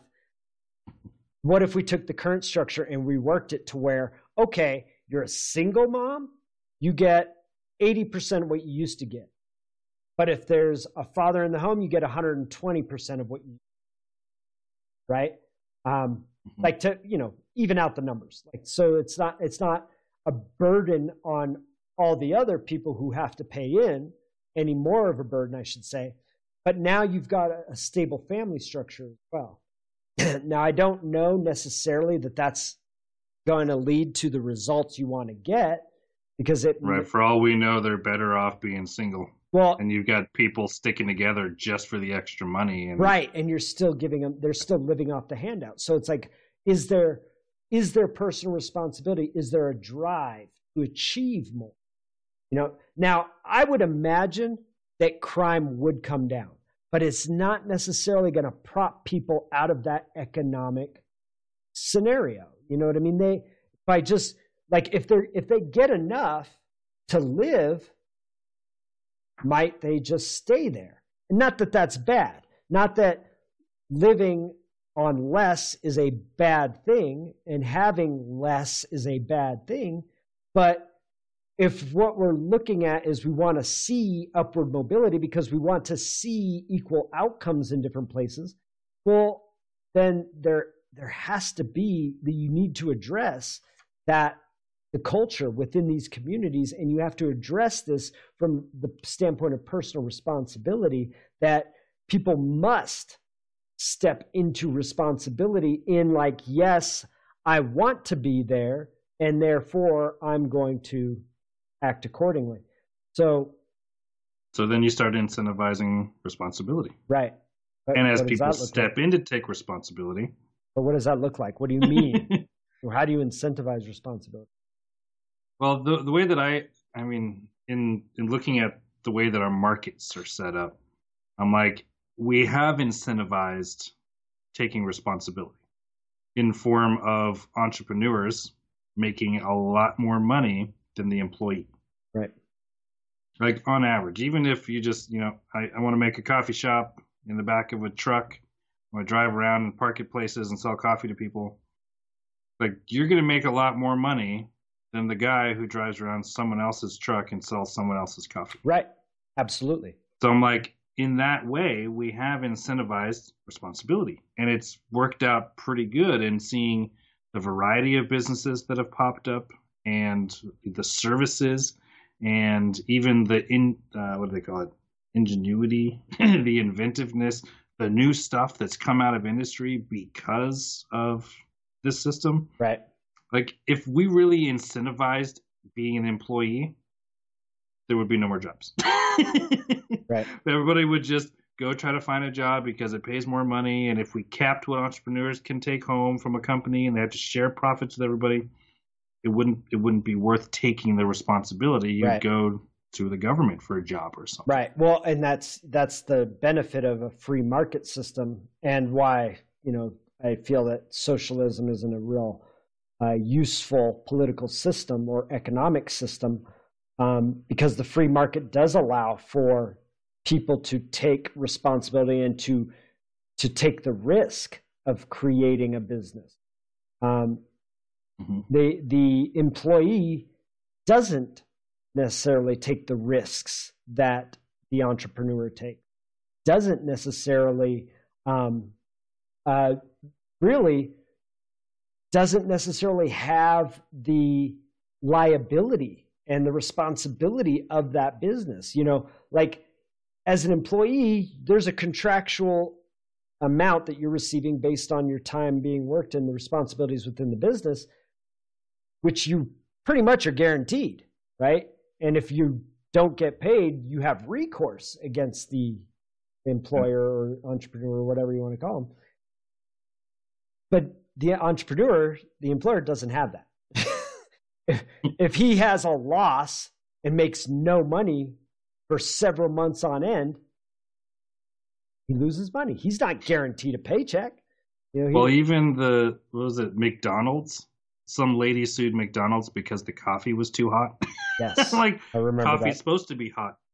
And then McDonald's, had to pay her out a ton of money, not the employee that heated the coffee and served the hot coffee. Right. But McDonald's had to take that on, pay out the settlement, right. and then invest in training and new technology, systems and everything, in order to make sure that didn't happen again. Hey, do you remember where that happened? What state? No. I don't know. Colorado, maybe? I'm thinking it is. And here's my theory. Here's why I think that. I'm originally from California, right? And coffee that you get from stores and restaurants and everything else was always way too hot. Way too hot. Like I would have to let my coffee sit for like 30 minutes before I could start sipping it, right? I just don't have that mouth that some people have where it's like, 212 degrees, no problem, And you know how they got that mouth? Yeah. Through the coffee. Yeah. So I don't have that. My mouth is too. But here in Colorado, all the coffee is like, you could drink it as soon as you get it. I'm like, they serve their coffee a lot cooler than California does. So I'm thinking, was that, I thought about it one day. I'm like, I wonder if that McDonald's case was in Colorado and that's why all coffee is like lukewarm. It's not lukewarm. I mean, it's still hot, but it's not that hot. No, it's like the exact temperature that your taste buds can handle without singeing your mouth. Yeah, exactly. So it's actually, for me, it's the perfect temperature. For someone who's used to 200-degree coffee, it's probably not cutting it. It's probably cold. Yeah, exactly. That's hilarious. It probably was Colorado. Yeah. I should look it up right now. Yeah, I'll bet you it was. Okay, so I think we've come to the I'd say let's map it recap. out. Let's map it out. If critical theories are not effective at addressing inequality and not necessarily going to approach it, but they're not effective at creating equality and fairness and justice and inclusivity. If they're not effective at that, if the critical theories are not effectively creating that, what is an approach that not only can we create that, but that we can also create, solidarity and peace, like undo this polarization, depolarize it, bring cooperation and solidarity and all that other stuff. What do you feel is an effective way of approaching this today? Me, I'm big on principles. I think I probably have talked about it in every episode up until now, but I would get clear on what it is we want to see and then map out what's the best path to get there. I mean, with any type of problem solving, there's experimentation, implementation, and then, testing and to see if you are on the right track or not. And it feels as though the conversations that are had today are stuck in conversation. And I've not seen much like action plans or visions of what the world looks like when we fix the problems. Right. And I think when we get clear there, and not on a superficial level of like, we want to see like everybody out of prison.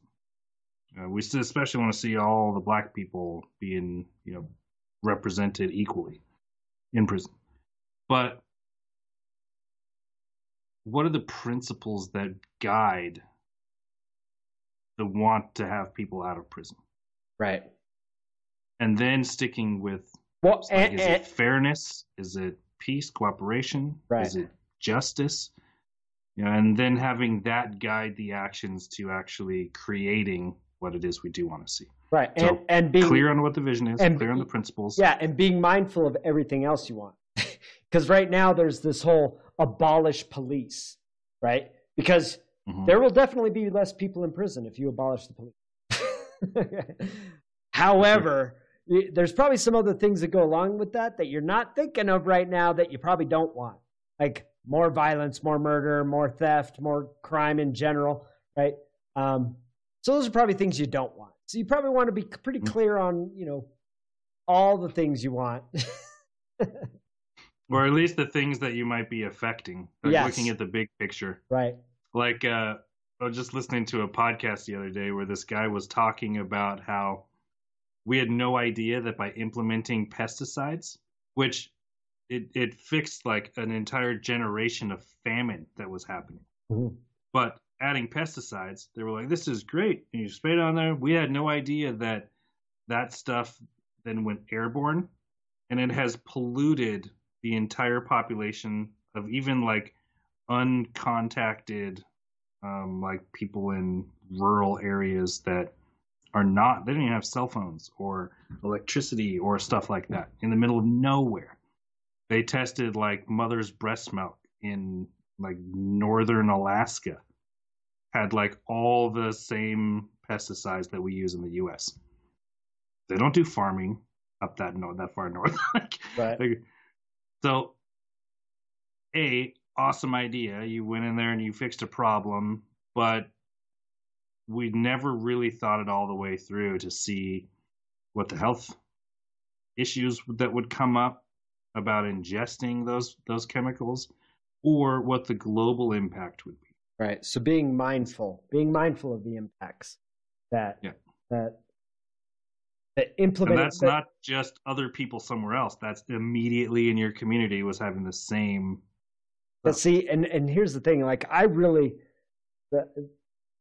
as we've gone through this conversation, it's become clearer and clearer to me. My opinion is that I don't think a system is the answer. I don't think government is the answer. I do feel like this is a community problem. It is a community-based solution that it's going to take people coming together with common goals, common morals and ethics, right? To, for one, be willing to look at the true causes of inequity in society, and then be willing to look at the culture of each group that's experiencing a disparity, right? So, because if you really want to address these things, then you're going to really want to look at the culture and the practices and habits. And maybe it's about developing community-based, or that's what it was. You had said private. You had said, it was, you had said something about, it was something about a private business or something. And it clicked for me about a private approach, meaning not a system of government, not a system of the public, but actually systems of private foundations, organizations, the community itself, even like religious groups and everything else, because these are groups that will work at the level of community and that aren't going to exploit. You start putting it in the level of government and big business, and it becomes it's always about profit, right? Or control or something else. And that's not necessarily the most effective way of approaching this at all. I'd say, for one, one of the first things we have to look at is the fact that we've been divided on this in its extreme.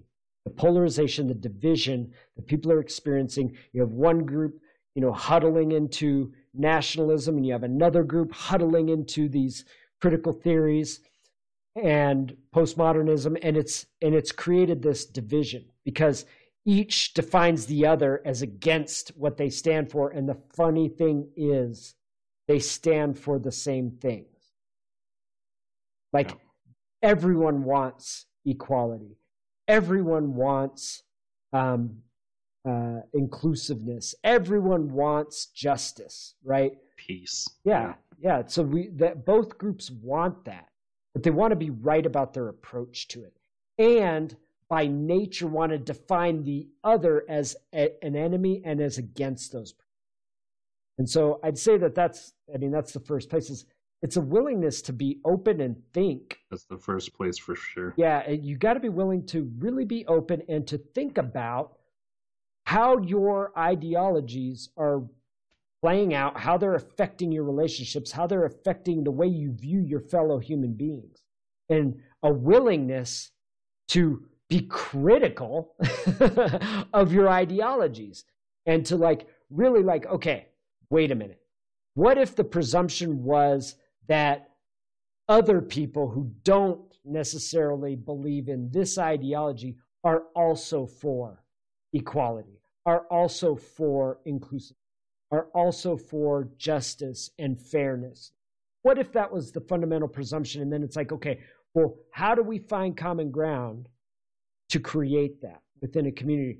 And again, a willingness to really look at the causes of these, because these ideologies, I feel like they've really missed the point, because they've really missed the causes of the disparities we see, right? It has nothing to do with racism, again, not saying that racism doesn't exist. It does, but it's not dramatically affecting the outcomes of people's lives and experiences. It's not because of racism that you have such a high percentage of the prison population are African American. That's not racism that caused that. Maybe a small fraction of those people are there because of some racist activity of some individual. But the accusation is that the system itself is racist because there's an unequal outcome. It's ridiculous. That we're living in the outcome of racism. So we're living in the outcome, the outputs, the inequitable result of a system. That's what they're saying. Did I not say that? Well, no, it's like people are in prison right now, not due to anyone's actual racism. Right. Well, but the argument it may be again from so long ago, due to slavery, right? Due to redlining, no. I know. X, Y, and Z. Yes, and that is we're in the racist result. Yes, and that is the theory. Inequity in your outcome equals racist system.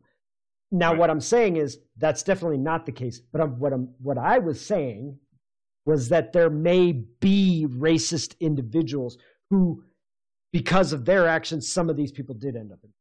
Okay, so I'm not saying that it's absolutely not the case that some racist didn't take some action that led to someone being in prison, and maybe in prison and not justifiably in prison.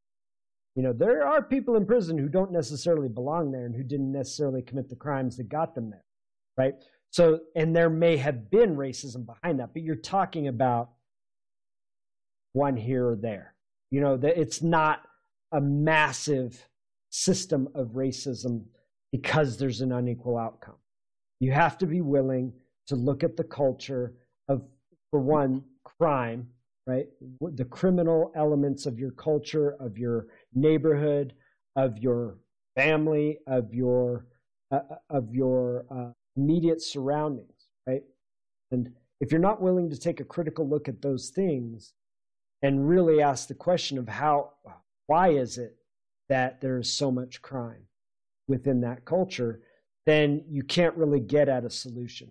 If you're just going to blame something that can't be fixed, because if you're just going to put the label of, well, it's right. Systemic racism. Okay, if it's systemic racism, show me where that systemic racism is so we can fix it. Right? Well, that's the catch. Like the reason why there are such clustered areas of, say, African Americans is due to redlining.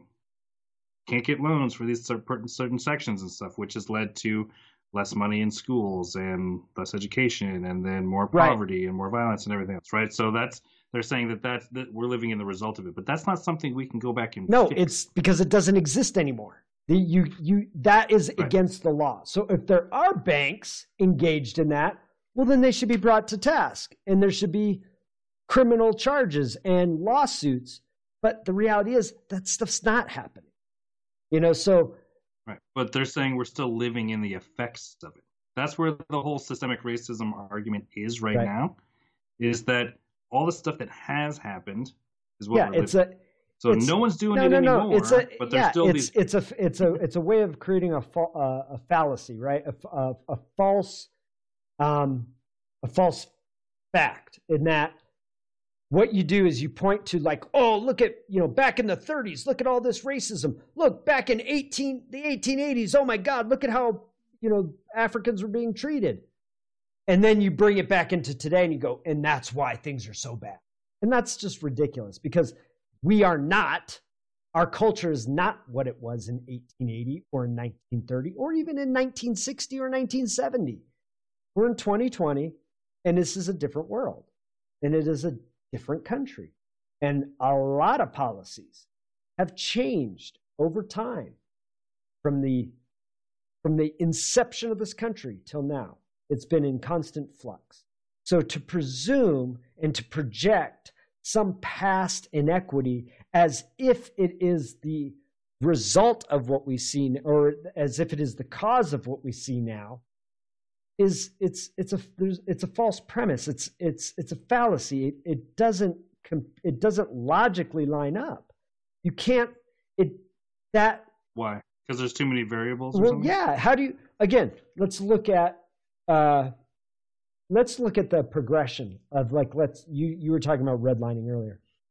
And actually, when there was Jim Crow laws, which were segregational, and that was systemic racism that did exist, let's say back in the 50s, what's interesting is that if you look at the pace of Black families and the wealth that they were generating and the jobs that they were generating and the quality of life that they were generating was outpacing all other ethnic groups, including whites. This is while there were laws of segregation in place. Right? So it's even back then, when there was systemic racism, you had this upward mobility that was occurring. Okay? Now, all those laws are gone. They've been gone. And yet, what you've seen is a decline. Since the mid to late 60s till now, it's been a decline.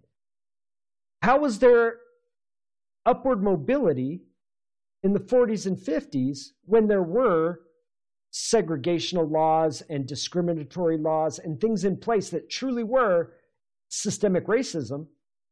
And now that we've eliminated all of those, and now there's a downward trend in quality of life and in income and all these other things. And you got to wonder, now again, this has actually started to come back up.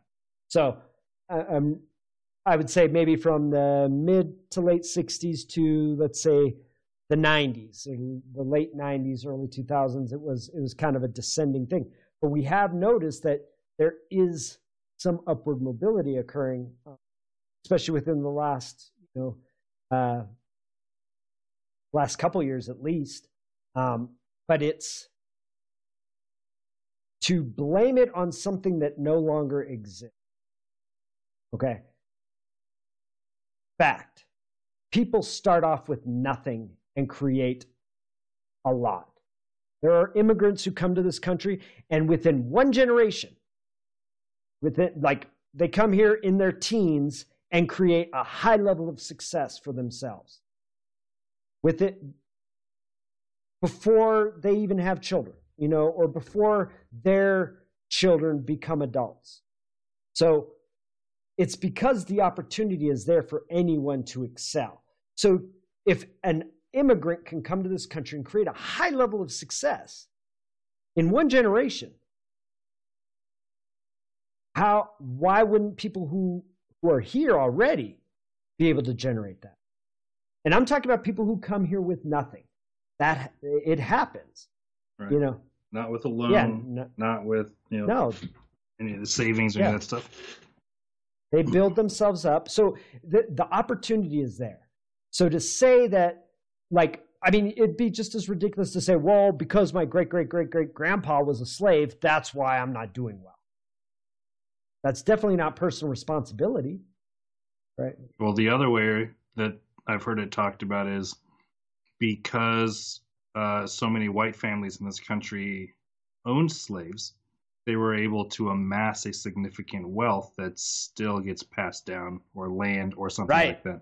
It's the same story, but it's on the other side. Go around and ask all your white friends about all the wealth they inherited.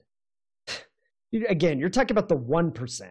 Nobody's inheriting shit. Right. I didn't get shit. Did you get shit? Like, I didn't inherit nothing. No, I'm hoping for some stuff, but we'll see. What? Maybe like a bike? A guitar, a set of drums, maybe, some and some debt. Yeah, I don't know. I'm going to inherit my dad's debt.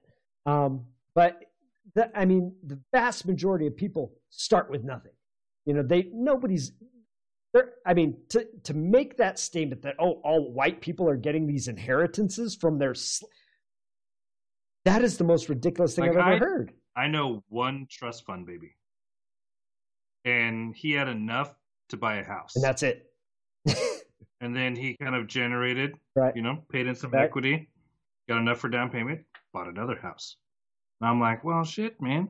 If I had enough to get one house, like, start storing all your wealth. All the money you pay to rent, that's like the number one expense for people in this country, is the freaking rent check, especially if you live in places like New York, San Francisco, LA, even Denver. Like, places are getting really expensive to rent. If you're paying that every month, you can amass an enormous amount of wealth. That doesn't, like, I know people that never got a handout, that work shit jobs, that they were able to save up $5,000, $10,000, $20,000 over the course of their 20s, buy a house, and now they own like 4 or 5. Right. Yeah. It's and again, that has to do with the culture of their culture, because whether it was their family or their peers or the area they grew up in, there's already that approach to live, like, again, delaying gratification, right? Having a work ethic, saving money, like, all of those things have to be in place for you to make that initial purchase, right? And to create that wealth for yourself. But people do that starting from nothing. All the time. One thing I was hoping you would touch on that you didn't. What? Is the personal responsibility, the lack of personal responsibility that comes with those narratives. Right. So, the victimness. Absolutely. To blame it on racism, to blame it on the systems, redlining, slavery, whatever the explanation is. To blame it on that is to remove all responsibility from me. Right. I'm blaming it on this system.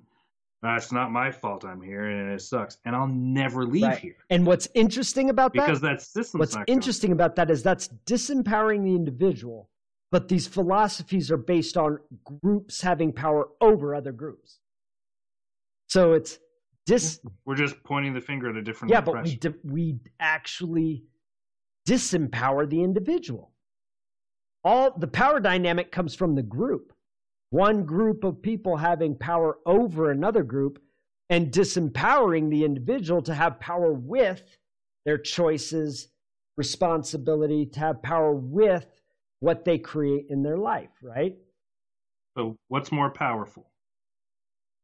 I created all my circumstances and conditions where I'm a victim. Well, and even whether it's create or not, because now you're getting into metaphysical, regardless of whether you create them, right? Or whether, like, it's not about the circumstance and conditions themselves as if you are dreaming them up and bringing them into reality, which we could have a conversation about that because there is a metaphysical element to that, and we could have a conversation. But let's assume that circumstances and conditions are outside of your control and they just occur. The responsibility is in how you deal with it, how you approach it, how you overcome your obstacles. That's where the responsibility lies. You always have choice. To lay down and be a victim would be you disempowering yourself. To say, I can't overcome this obstacle is you disempowering yourself. To say there are obstacles that aren't even necessarily there is you disempowering yourself. Like, how can you do anything about slavery? How can you do anything about slavery?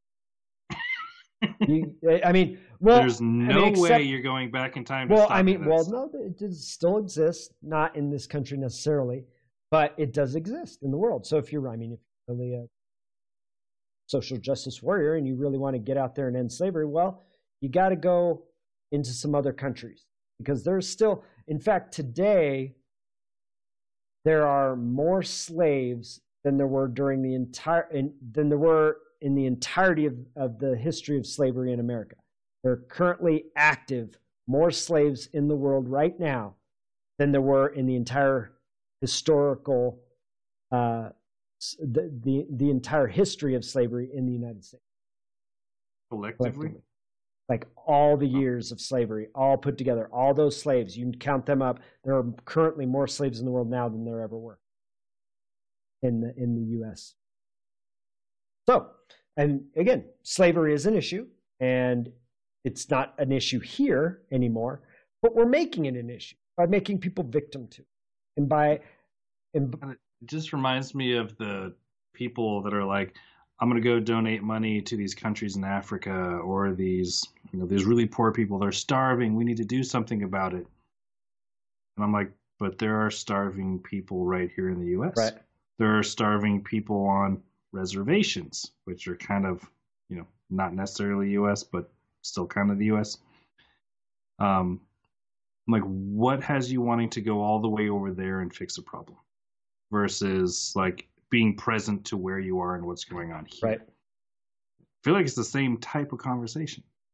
Like, are you really going to be pissed off of slavery and how it's affected your inheritance and your education maybe and where you live and everything else? Well, you could take that and actually go do something about slavery somewhere else. Right. That exists today. Anyway. So full circle. Full circle. But it's again, it's funny. I don't know how many of these conversations are going to end in personal responsibility.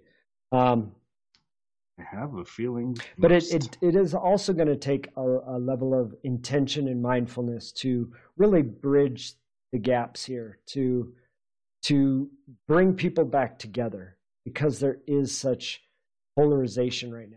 So, first thing is we have to stop seeing people of different ideas as enemies, as like, well, I'm an anti-racist, and if you don't believe in all my ideologies, and you don't say the things I say, and you don't belong to the groups I belong to, and you don't read the books I read, and you don't act the way I act, well, then you are a racist, right? Or the whole mentality of if you're not part of the solution, you're part of the problem. Well, in a sense, you are. But no, that's the no middle ground again. That's a polarization. Right. It's either you're with me or you're against me. But right now, everyone's part of the problem. Like if we're gonna completely divide, again, a joke, but at the same time, it is indicative of the level of polarization we're seeing. You know what I mean? It is apparent that there is just an extraordinary level of animosity, hatred, and anger between people who really want the same thing, in my opinion. again, we take these principles that we talked about at the beginning. Nobody's against those things.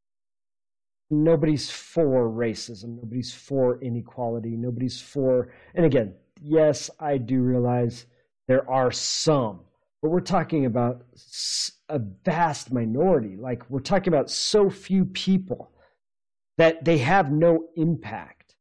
Like, I know for a fact that it isn't a bunch of races, people who truly believe in their racial superiority over another race, that has created this division in this, that has millions, tens of millions of people opposed to and demonizing tens of millions of other people. Like, that's not the work of a couple of, white supremacists or KKK members. They make up such a minute fraction of the population. And again, it's quite apparent what's creating it is this absolutism in my philosophy is right, your philosophy is wrong. If you don't agree with my philosophy, you're against me and you're the enemy and you're a racist. And it's by its nature, by the tenets of these philosophies, of these doctrines, there is only polarization. There is either you're all in or you're the enemy, like you said. It's if you're not with me, you're against me. So this is why personal responsibility is the key to all of this. Because you can't write in laws, statutes, anything to control people's minds. You can't say, you can't be polarized. You can't have an anti-polarization. No, but what you can do is start television programming. So if it starts there, to first see people as not the enemy, that they just hold a certain set of ideas as different as your ideas, and you can then look underneath the ideas and see why those ideas are there. Responsibility. Right. You're not the enemy. Let's come together and talk about this. Wow, we want the same things. How do we work together to create them? That's the process. It's not, I'm got my idea, you got your idea, let's fight about it, and then forever perpetuate the war. And that's not going to get anybody. No, and that requires also critical thinking. See, I would say that probably one of the reasons that we should have named this critical thinking. Not one of the reasons why there's so much possession by ideologies is I think, in my opinion, that there's an insecurity of people. They want and need acknowledgement. They want and need an authority. And when you have an ideology that tells you, oh, well, if you act this way and you think this way and you talk this way, you're a good person. And all the people who aren't doing this, they're the bad people. If you see yourself as a good person, you're going to be like, oh, well, I'm a good person, so I'm going to start talking like that, and I'm going to start acting like that. And you don't even really question the ideology. You don't even really know the nature of it, really. Because or that it is an ideology. Yeah, you're not studying it. You're just seeing, well, everyone on TV is doing it. Everyone, you just start following along because people have this need to be like the group, to assimilate, to conform, right? To fit in, to be accepted, right. To be like part of the group, part of the tribe. Right. So there's other principles that need to be embodied in order for us to move forward. One of them is courage. Like people willing to be courageous enough to be authentic, to be genuine, to be themselves and to think for themselves and to not need an authoritative ideology in order to latch onto or be possessed by. And that takes, not only does it take courage, but it'll take some confidence. It will take being willing to not look good, or to look bad, to be wrong, right? It takes a willingness to be accepting of yourself and in your wrongness and in your not looking so goodness, right? It really requires that, because then you can be accepting of others. And there is not going to be any coming together until there is an acceptance of self without needing to conform, acceptance of self when I am authentic, or so that I can be authentic, right? Acceptance of self so that I don't need an authority to tell me my idea. And acceptance of self so that I can think for myself and not necessarily hold the ideas of a group that identify in a way that I think I want to identify it. Well, if all the good people think that, if all the good people say those things, if all the good people act that way, well, I'm a good person, so I'm going to do all those things, right? That it requires a sense of self and confidence and courageousness and authenticity, and again, responsibility, right? So. And just in generally not taking yourself so seriously. Absolutely. Like, I could totally sum almost all of what you said up in just like, maybe I'm right, maybe I'm wrong. Doesn't really matter that much. I'll figure it out later. Right. Oh, you're a person too. You're different. I'm different. Whatever. It's okay. I don't like this. The strictness that comes along with ideologies like this is really why ideologies, or I should say, when ideologies become a problem. Right. Yeah. Because if you affix so firmly to it as if it is a fact. And that's the possession element. That's why when I say being possessed by an ideology, that's what I mean, is that you can't separate yourself from it. You've completely embodied all of the, I don't want to necessarily say teachings, but all the principles of it. And you won't let go, because you are in a space in the mind of believing that it's what's right. I've actually seen people identify with ideology. Like, oh, I am a X, Y, and Z. Not I believe in X, Y, and Z. Yeah, that's totally different. I am a this, I am a that. The bumper sticker people. Yeah. Bumper sticker culture. Bumper sticker culture. When you wear your personality on your bumper. Okay. What do you think? You think we came to a good place with this? Okay. Excellent. Exhausted. Yeah. Pretty exhausted? Exhaustive, like we've exhausted. I think all the thoughts that we talked about a little bit before and on this call, I don't think there's much that we really left out. Right.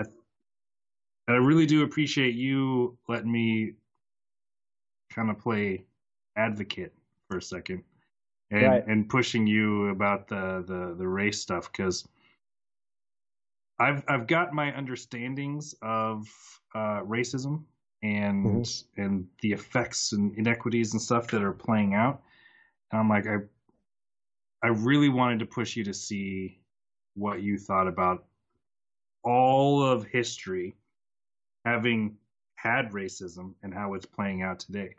And I think the biggest part to take away from this is the personal responsibility. You have the choice to either live in that box of being victim and having power over, like someone has power over you, and that's why none of this is working out for you.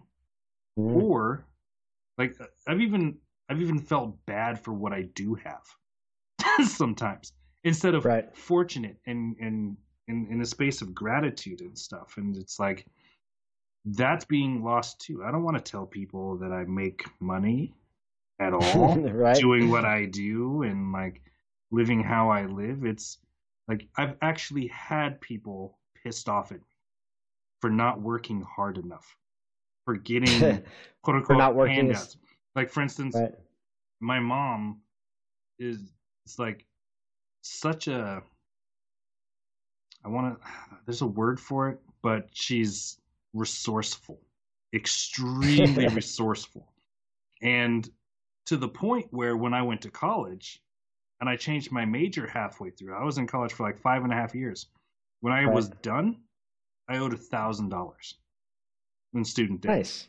And I'm like, Nice. I don't tell people that my mom was like, because I don't like, I got African American scholarships and grants and stuff. I got Native American scholarships and grants. I got Italian American scholarships. Like, my mom was like, he's some of this and he's some of that and he's some of this. She just like helped me find all of this stuff and people that would support monetarily. And I'm like, I tell people that, like, oh, the privilege that comes along with being like, what, every race ever? Like, like my intersectionality, like, is anyway. I'm like, it's something that is extraordinarily important, is how you carry your history, because it plays out in the future, and it's either playing out as I'm a victim or playing out as like, this is me, and owning it and doing what you gotta do. Everyone's got to struggle, man. It's just how do you deal with your struggle. Yeah, absolutely. Yeah, because there is, well, we went through this in the last one, the path to freedom, right? Mm-hmm. That there is suffering. I'm glad we did that one first. Yeah, there is suffering. And there are very few who don't have it, who don't experience it. And I besides personal responsibility, I'll also say that it is extremely important for us to also empower others, to not label others as victims, to not put them in a place of being victim, to not just to stop perpetuating a victim mentality, especially pushing it on another person. You know, say, oh, well, you're a victim. You're a victim. You're a victim. You're a victim. Like, you are taking away a person's power. Now, granted, I do believe in free will, and I do believe in choice, and I do believe that each individual has the capacity to think for themselves and to realize, like, wait a minute, I ain't no victim. You're calling me a victim, but I don't see me as a victim. But when you do it to a 5-year-old, you know, it becomes embodied, and they don't necessarily, they take your word as truth, you know, especially if you're a parent, you know, or a teacher, and you're telling, you're a victim, you're a victim, you're a victim. Oh, and you're the oppressor, you're the oppressor, you know, they're doing this to kids, and that's terrible. It's terrible, you know, to literally imprinting psychology. Yeah. Making them wrong, disempowering them, making them victim and victimizer. 5-year-old kids. They're victims and they aren't victimizers. They aren't oppressors or oppressed. I mean, did you feel... Not yet. Yeah. Did you feel oppressed at 5? No, man. I didn't even know the word. Exactly. I mean, if I did, I'd have been calling mom and dad the oppressors and not letting me get everything I wanted at the store. And that's kind of what... This is child abuse. And that's kind of where we're at. That's kind of where we're at. Because that's almost the same approach that we're seeing. Is that, you know, I want this. Okay. Well, other people who have that had to work for that. You know? And that's, you know... Nothing stopping you. Yeah. Go get it. Go for it. You know? There are no obstacles. No, it's sexist, it's racist, and I can't achieve because of sexism and racism. I'm a victim. I feel, again, at that level, that is your mentality, your mindset. That victim, that choice to be a victim over that choice to be responsible is holding more people back than it. And I'm amazed that it's just being perpetuated at the level that it is, and that it's being multiplied, and that it's, I mean, I don't know. I guess I figured, I've been doing this a long time, and I always saw humanity kind of moving up and away from being victims and choosing responsibility. Like, I saw like humanity moving along this progressive line of personal responsibility and personal empowerment and courageousness and authenticity and trust and trustworthiness. Like, I kind of just saw humanity as like, yes, it's going to go up. It's going to go up. And then a couple years ago, all of a sudden, it seemed like it started going down. And all of a sudden, we're like, woo. It's like we did a nosedive. All of a sudden, everyone wanted to be a victim, and everyone wanted to make everyone else into a victim. And I think if we look around, I think that you can see where it's heading and where it's gotten us. Do we want this? And also, it's incredibly important to make sure that we're not labeling being a victim as a bad thing. No. Being a victim, the choice of an experience of a past event, it's not happening now, it has happened.